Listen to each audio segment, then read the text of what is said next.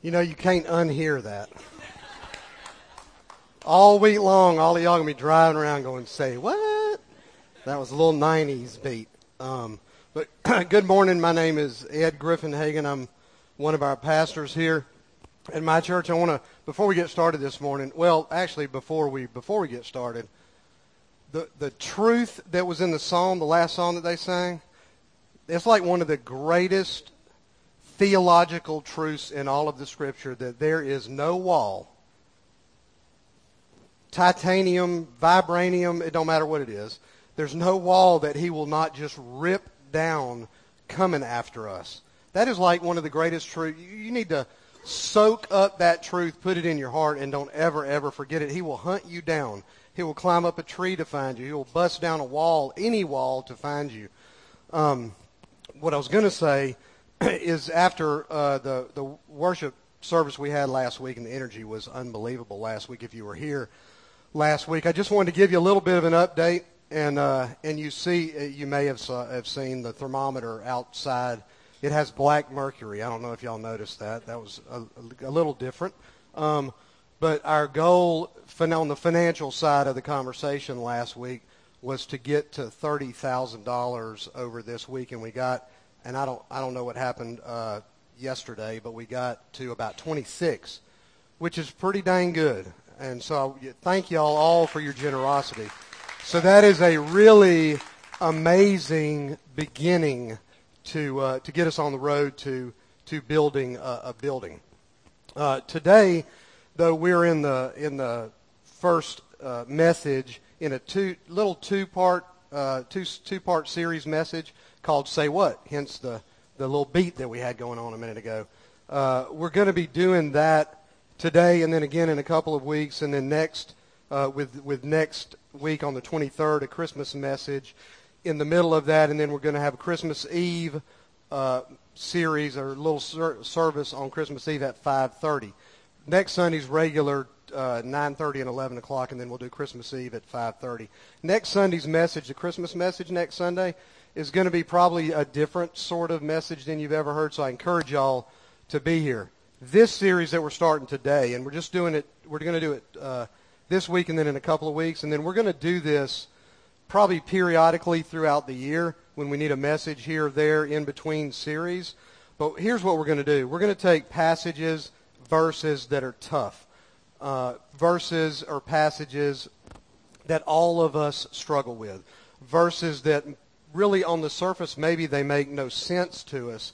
I just don't want us, and one of my commitments to this church is we're not going to avoid hard conversations. We're not going to avoid things that are difficult. Because the truth is, there are passages and verses in the Scripture that we struggle with. Is there stuff that you struggle with? Okay. So today, as we begin this, we're going to find some verses, find some passages. We're going to dig in, try to figure out what they mean. We're going to try to pull a timeless truth out of them if there's a timeless truth there, and then apply that to our lives. Today I want to look at a verse in the book of Matthew. Matthew is the first book in the New Testament. It's the first gospel in the New Testament.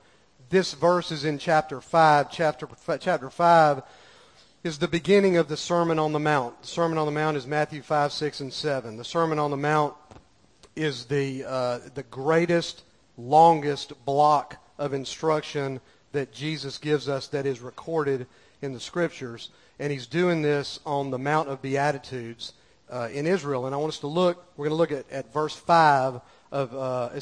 20 of chapter 5. Here's what it says.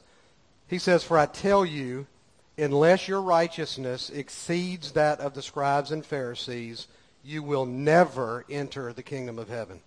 Unless your righteousness exceeds that of the scribes and Pharisees, you'll never enter the kingdom of heaven. So I read that and I say, so I got to be better than those guys. I got to do better. My works have to be better than theirs. And I think the scribes and the Pharisees, for real, they're the ones that keep the law. As a matter of fact, the Scripture calls them in other places the keepers of the law. They keep the law. They cross all the T's. They dot all the I's. And I gotta be better than them to get into heaven. Is that what this text is saying? Because that's what it looks on the surface. That's what it is saying. I want to look at a parable in Luke 18, which jives perfectly with this verse in Matthew chapter 5. And this is in Luke 18, and it begins in verse 9. He also told this parable to some who trusted in themselves that they were righteous, and they treated others with contempt. So if you stop there for a second, these are people that Jesus is talking to in Luke 18, that they trusted in themselves that they were righteous. Self-righteous, really. That self-righteousness is human achievement. It is the religion of doing. It's a religion of works. It's a religion of human achievement.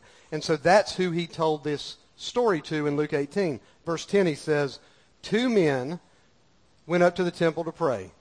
One was a Pharisee, the other was a tax collector.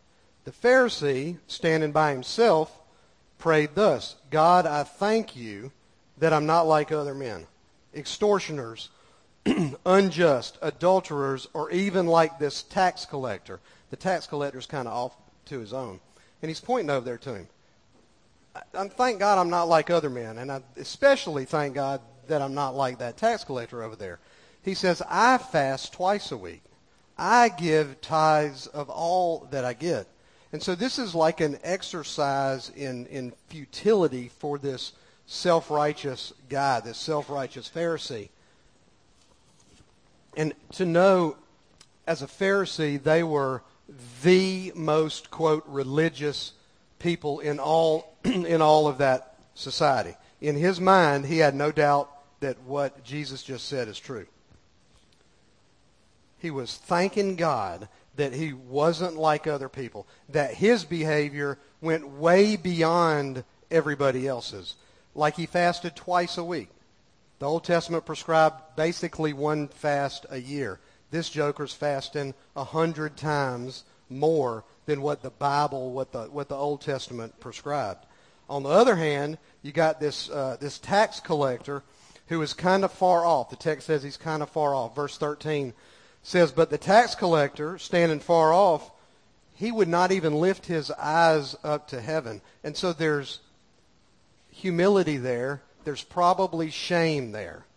There's probably a lot of shame there. It says he wouldn't even lift his eyes up to heaven. You ever feel so guilty or so shameful that you can't even look up and talk to God? That's where this tax collector is at. But it says, but he beat his breast, saying, God, be merciful to me, a sinner. And so here's this contrast. You got the least respected man in all of that society was a tax collector because he was a Jew that had worked for Rome. He was a turncoat. He was a traitor. He collected taxes from his own people. He's forsaken his loyalty and his nationalism, even his religion, for money. That's the one that is over in the corner, beating his chest, saying, God, be merciful to me, I'm a sinner. And verse 14 gives us the whole point of the story. Jesus said, I tell you, this man, the tax collector, this man went down to his house justified rather than the other. For everyone who exalts himself will be humbled, but the one who humbles himself will be exalted. Y'all remember that last sentence. For everyone who exalts himself will be humbled, and everyone who humbles himself will be exalted. We're going to come back to that in a minute. And so there's this story about the bad man, the quote bad man, that's entering heaven, and the quote good man that is headed to hell. And this is a perfect beginning to what we're going to look at in Matthew 5. The average person then and the average person today would hear that parable in Luke 18 and not quite understand it, because we live in a cause and effect world. We live in a world where good people go to heaven and bad people go to hell. That's what people believe. I did. Absolutely did for 36 years. 100% believe that. Lived my whole life believing that if you acted right enough, and I don't even know what that means, but if you acted right enough that you would end up in heaven. And if you didn't act right enough, well, I don't even really know what I believed about hell. I just knew that there's nothing good was going to come of it. And that's just being transparent. I believed that for 36 years. And so this man is over there, and he's beating his chest saying, God, be merciful to me. I'm a sinner. He's acknowledging his sinfulness. He's acknowledging that he is headed to hell. And on the other hand, you got this other dude who says, well, I don't extort. I'm not an adulterer. I don't do anything wrong. I fast twice a week. I give a tenth of everything that I possess. And this super religious person, you think is for sure he's the one that's going to heaven. Most people in our society today, most people believe if you're good enough, you'll get there, and if you're bad, you won't. But Jesus told a story in Luke 18 that says right the very opposite. But then he took it like he ramped it up on steroids in Matthew 5:20. And we'll get to that in a second. I want to tell you, I'm full of meaningless bits of trivia, but I want to tell you a little archaeology story, and that's a true story. 1922, a guy named Howard Carter. He's the guy that discovered King Tut's tomb. And so what he discovered there was this large outer coffin. It's kind of ornate.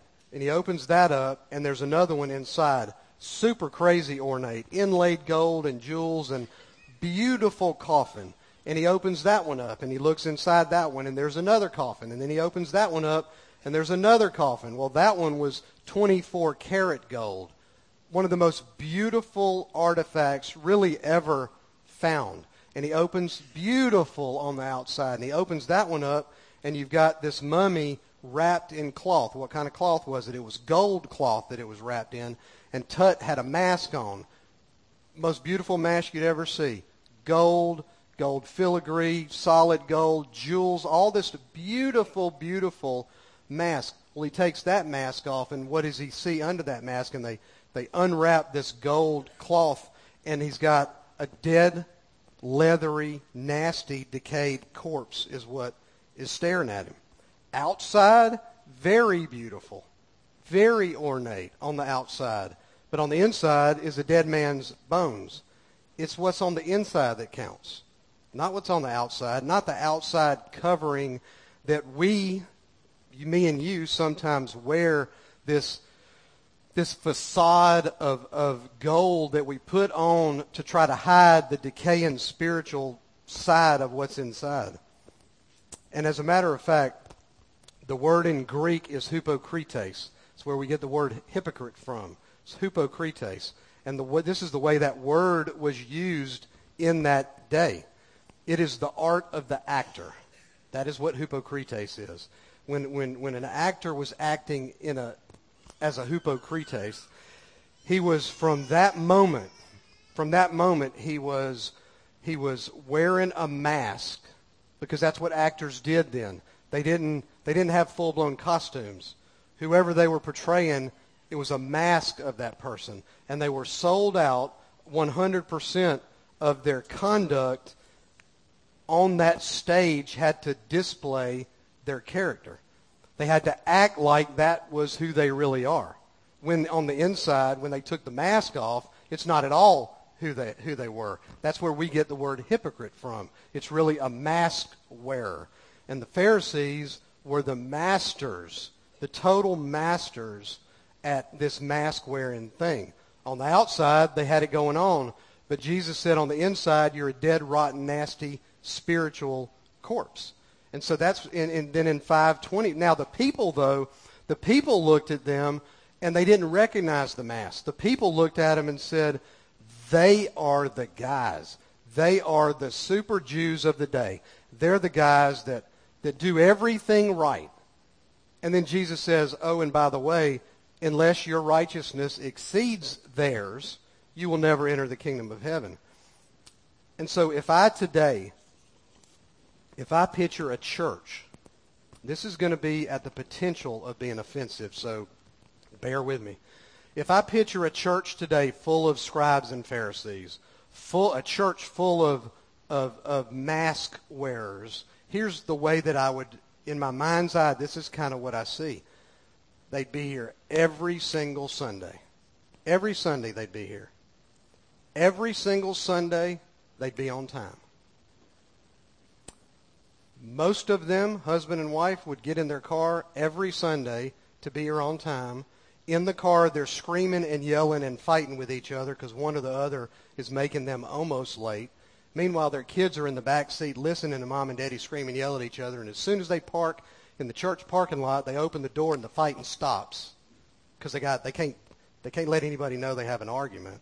The fighting stops. They get out, absolutely have their Bible. Probably hadn't read their Bible in 17 years, but they got their Bible with them. They're dressed perfectly to a T, absolutely prim and proper. Every one of them would be tithing, exactly 10%. Every one of them would be. They never cuss. They never swear. They never drink. They never get drunk, at least not in public. They would not cuss or swear or drink or get drunk. And then Jesus said, and every one of them would be going straight to hell. That's what he said. And that's tough. I mean, that's tough. Outwardly, very religious. Outwardly, super, in that day, the super Jews. Today, we'd say they are the holy rollers of the Christian church. And then Jesus said, those are the guys your righteousness better exceed or you're not getting into heaven. Now, he's not talking about what's on the outside. Y'all, he's talking about what is on the inside. These were the scribes and the Pharisees, the super Jews in that day. It didn't get any better than them. Matter of fact, my mom and dad told me when I was growing up, if only two people got in heaven, one would be a scribe and one would be a Pharisee. That's the way I grew up. That's what I used to hear. And so you can't get better than them. And the average Joe, the average guy on the street, would say there's no way that I can be as good. There's no way that I can be as good as a Pharisee. I can't be like a scribe. Those guys study the Scripture every day. They know it inside and out. They probably can just recite verbatim the entire Old Testament because they've copied it down so many times. Then he'd look at a Pharisee and he'd say, there's no way that I can be like that. I can't keep all those rules. There's 613 commandments in the Old Testament. There's no way I can keep all of those rules. I'm never going to make it in heaven. That's what they're thinking when Jesus says this. And so you can imagine, he's got a huge crowd when he's saying this. Huge crowd looking off of the Mount of Beatitudes, which, by the way, has the best acoustics on the planet. It really does. And so he figured out where to go. And so he's speaking to these people. And the shock that is on their face when he tells them, your righteousness has got to exceed theirs, or you will absolutely not enter the kingdom of heaven. It is total shock. And then he gives us 6 illustrations. 6 illustrations that just rip the mask of hypocrisy and self-righteousness away. Verse 21, he says this, you have heard it said to those of old, you shall not murder. And whoever murders will be liable to judgment. But I say, he's using this formula, you've heard it said, but I say. So this is Jesus talking.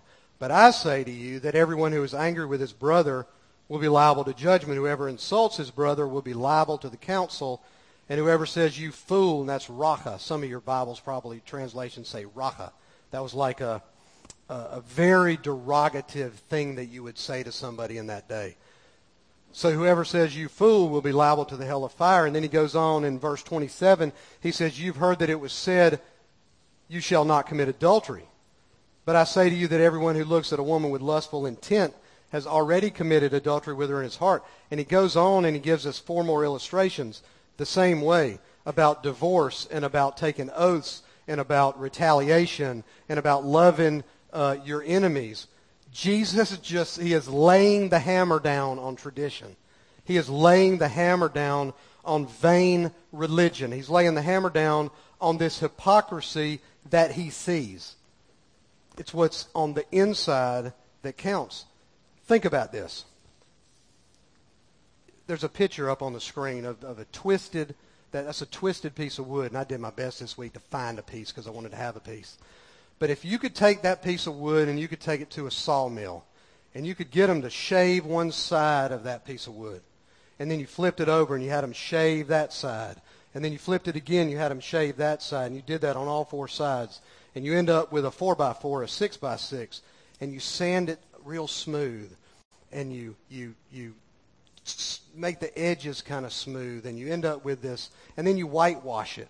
And you paint it. And you've got this perfectly straight, perfectly smooth, perfectly pure, beautiful, square, clean piece of wood.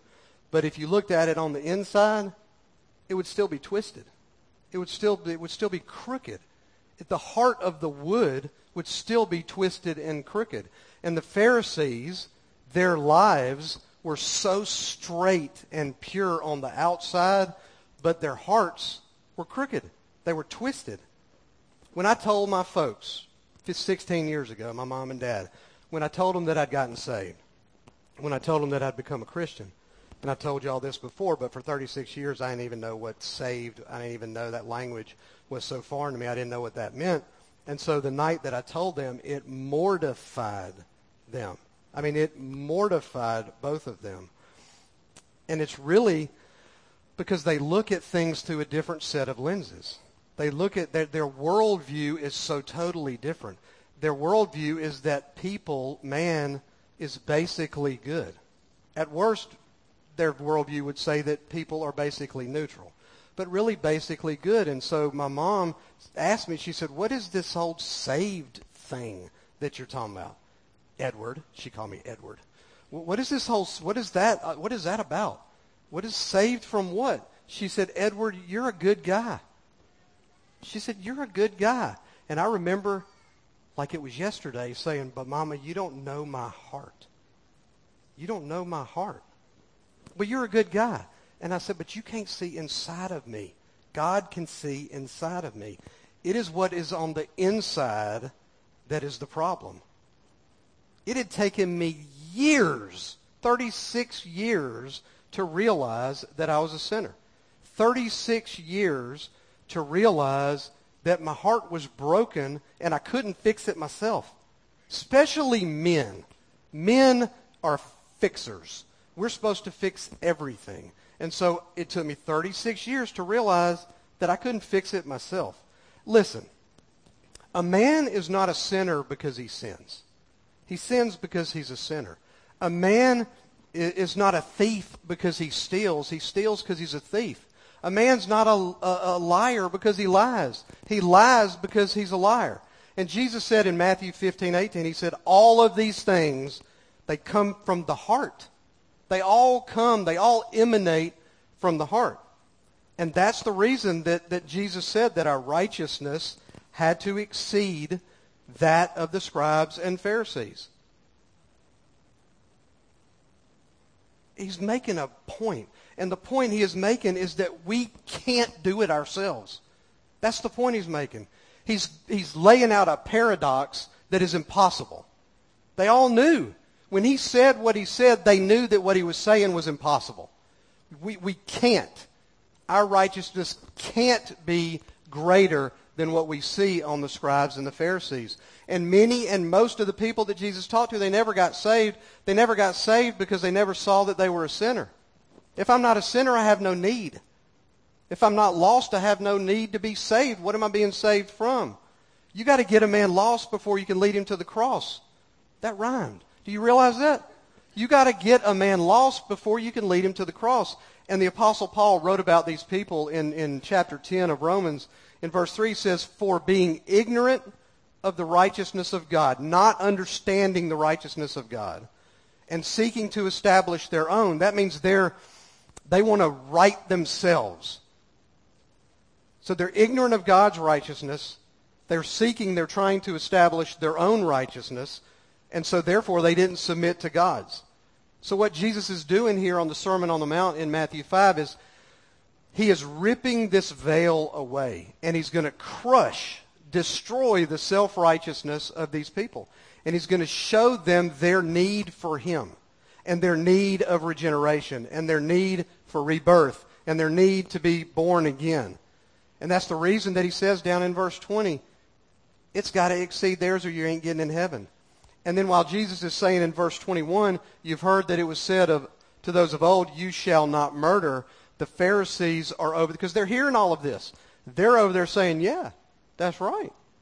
That's right.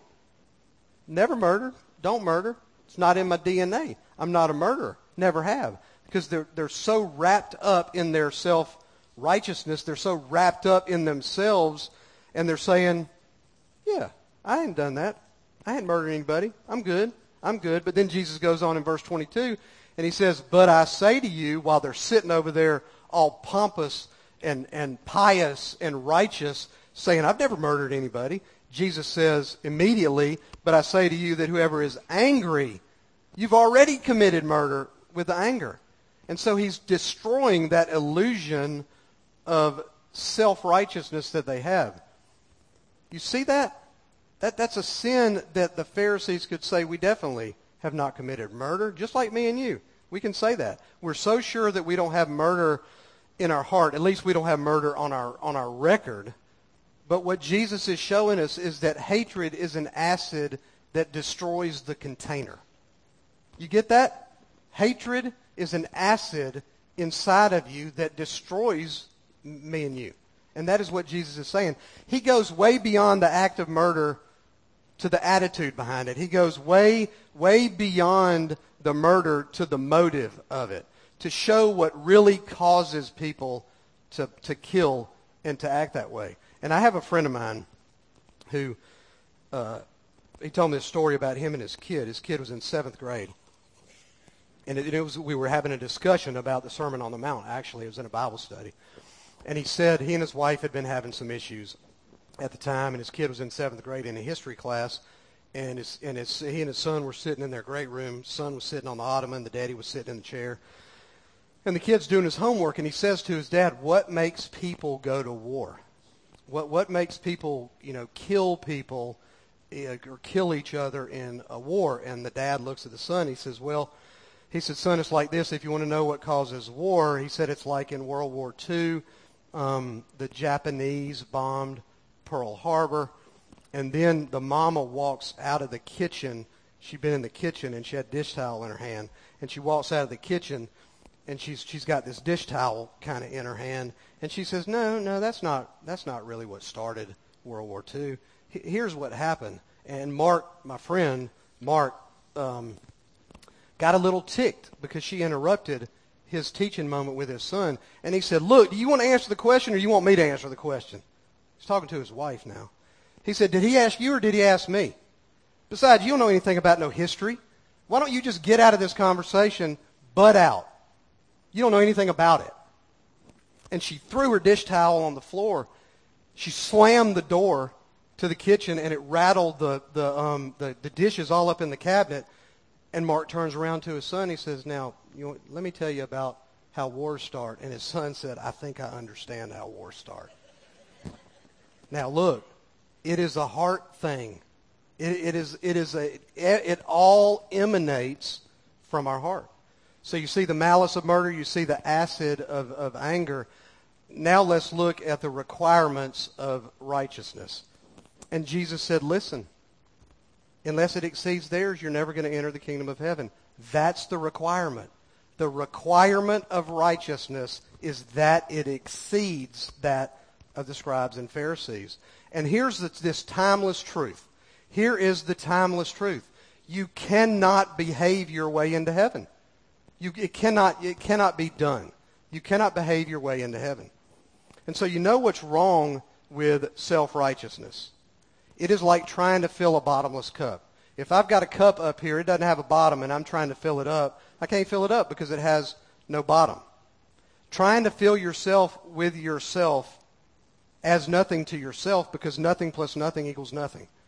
And you can never, ever, ever get your own righteousness. You can never, ever achieve it yourself. You can never do anything to become right in God's eyes. Write that down. There's nothing that you and I can do to be right in God's eyes. That's what righteousness is. It is being right in front of God. The only thing that we can do is try to find a way to obtain His righteousness. You remember what Paul said in verse 3 of Romans 10? For being ignorant of the righteousness of God and seeking to establish their own, they did not submit to God's righteousness. It is like our self-righteousness is filthy rags in front of God. So let me tell you what real righteousness is. It's two things. First of all, it is imputed. It is imputed righteousness. Real righteousness, God's righteousness, is imputed because Jesus died, because Jesus paid our debt on that cross, because Jesus bought us back. He redeemed us. God imputes righteousness to us. He credits us with his righteousness. He declares us righteousness. He puts his righteousness on our account. It's like an accounting term, and he credits us with that. God says, Ed, I declare him righteous. Not because of anything that Ed's done, really in spite of everything that Ed has done. God says he's righteous. I'm declaring him righteous. And it is because Jesus suffered and died and bled on that cross for my sins that I'm imputed with his righteousness. Jonathan Edwards, who's one of the greatest, probably the greatest American theologian, 300-400 years ago said this: we bring nothing to the table of salvation other than the sin that makes it necessary. It's all we bring. Nothing except the sin that makes it all necessary. So it is imputed righteousness. And then, number two, it's not only imputed, but it is implanted. It's implanted righteousness. He gives me a new nature. He gives me I get new birth. I become a new creation. And then I do what I do because I am what I am. I'm made new, and I'm made clean, and I'm made pure on the inside. And God works a miracle, a judicial miracle in my life. That is what happens when God judicially declares me righteous. That is a miracle. He looks at me and he doesn't see my filthy rags anymore. He sees Christ's white robe wrapped around me. And then there's this implanted righteousness. He puts his righteousness into me via the Holy Spirit. The Holy Spirit is living inside of me. And then the love of God just begins to come out more and more and more and more. And then Paul said in Galatians 2:20, it is no longer I who live, but Christ who lives in me. So let me tell you one last story. And it's a metaphor, so don't take this literally. It's a metaphor. This is not a Liberty University theological research paper. It's a metaphor. So there's this guy, and he dreamed of heaven. He dreamed of the gates of heaven. And there were people that are trying to get into heaven, and somebody knocked on the gate of heaven, and a voice from on the other side said, who is it that seeks entrance into heaven, and what's the password? And the man said, I'm a righteous man. I'm a moral man. And the dude on the other side says, what's the password? And he said, honesty. And the guy on the other side said, get away from me, you who do evil. I never knew you. Number two knocks on the gate. The guy says, who is it that seeks entrance into heaven, and what's the password? And he said, I'm a religious man. And the guy says, what's the password? He says, ritual and ceremony. The guy says, get away from me, you who do evil. I never knew you. And then number three knocks on the gate, and he says, who is it that seeks entrance into heaven, and what's the password? And the man says, I'm a humanitarian. I feed the hungry. I work with the widows, and I help the orphans. And the guy says, what's the password? He says, love and charity. And he says, get away from me. I never knew you. And finally, the last one, number 4, knocks on the gate, and this voice from inside says the same thing. Who is it that's seeking entrance, and what's the password? And the guy says this, nothing in my hand I bring, simply to your cross I cling. Nothing in my, I bring nothing. That's what he says. I bring nothing to you. All I am is clinging to your cross. And the voice on the other side says, open wide the gate and let him in, for that's the kingdom of heaven. That's what Jesus meant when he said to the moralist, to the humanitarian, to the religionist, to the whatever. That's what he meant when he said your righteousness has to exceed theirs. to get into heaven. The only way to get in, the only way is to accept His righteousness. And it's free to us. It wasn't free. It wasn't cheap. It was costly. But it's free to us. And the only way in is to accept that free gift. And the Lord's not against other things. He's not against taking care of the homeless. He's not against the widows and the orphans. He's not against morality. He's not against love. He's not against the command not to commit murder. He's not against the command not to commit adultery. Of course He's not. He's for all of those things. But here's what He's saying. The heart of the problem is the problem of the heart. It's not a doing problem.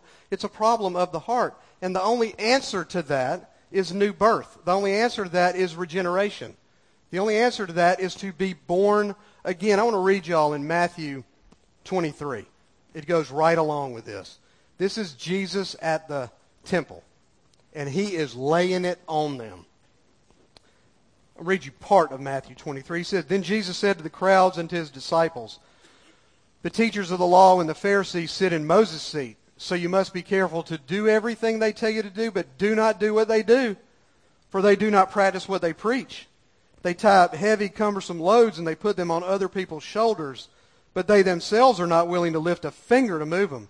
Everything they do is done for people to see. They're the guys in the restaurant praying so loud that the people in the kitchen can hear. That's the guys He's talking about. They make their phylacteries wide and the tassels on their garments long. They love the place of honor at banquets and the most important seats in the synagogues. They love to be greeted with respect in the marketplace and to be called rabbi by others. But you're not to be called rabbi, for you have one teacher and you're all brothers. And do not call anyone on earth Father, for you have one Father who's in heaven.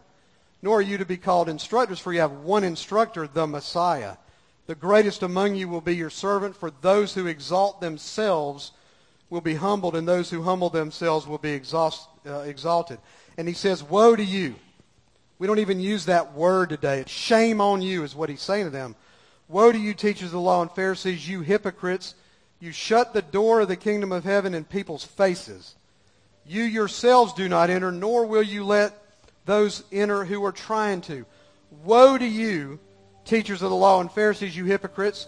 You travel over land and sea to win a single convert, and when you have succeeded, you make them twice as much of a child of hell as you are. Woe to you, you give a tenth of your spices, mint, dill, and cumin. Do you know what they did? This is mint. This is what they did. They literally would have a mint. It smells good.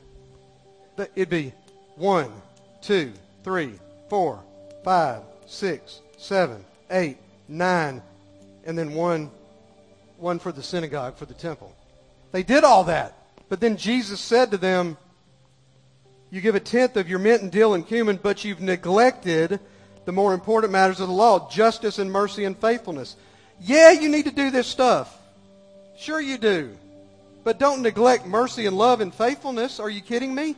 That is what Jesus is saying, because it emanates from our hearts. It is not about the mint. It's not about the tithe. It's not about all the rules and the regulations. It is about a heart change. It's about accepting His righteousness. And then Augustus Montague, top lady, wrote in 1776 in Rock of Ages, nothing in my hand I bring, simply to your cross I cling. If you have never clung to His cross today, cling to His cross. Accept that righteousness that is free. It's free. To us, it is free.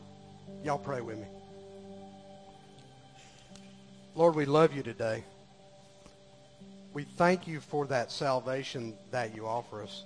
We thank you for that righteousness that cost you so dearly, but you offer it to us free. No cost to us. Lord, we thank you for that. We love you in Jesus' name. Now look, if that happened to you, if you did cling to that cross today, if you said yes to that righteousness, get out that connection card and fill that out and just let us know. Just let us know. We want to pray with you. We want to pray for you. We want to walk that journey with you. And our prayer team is back in that corner every Sunday. Go back there and pray with them. Let them pray over you, whatever that would be. But let somebody know. And if you don't let us know, let your friend know. Somebody needs to walk that journey with you. I want to call our host team up and call Richard.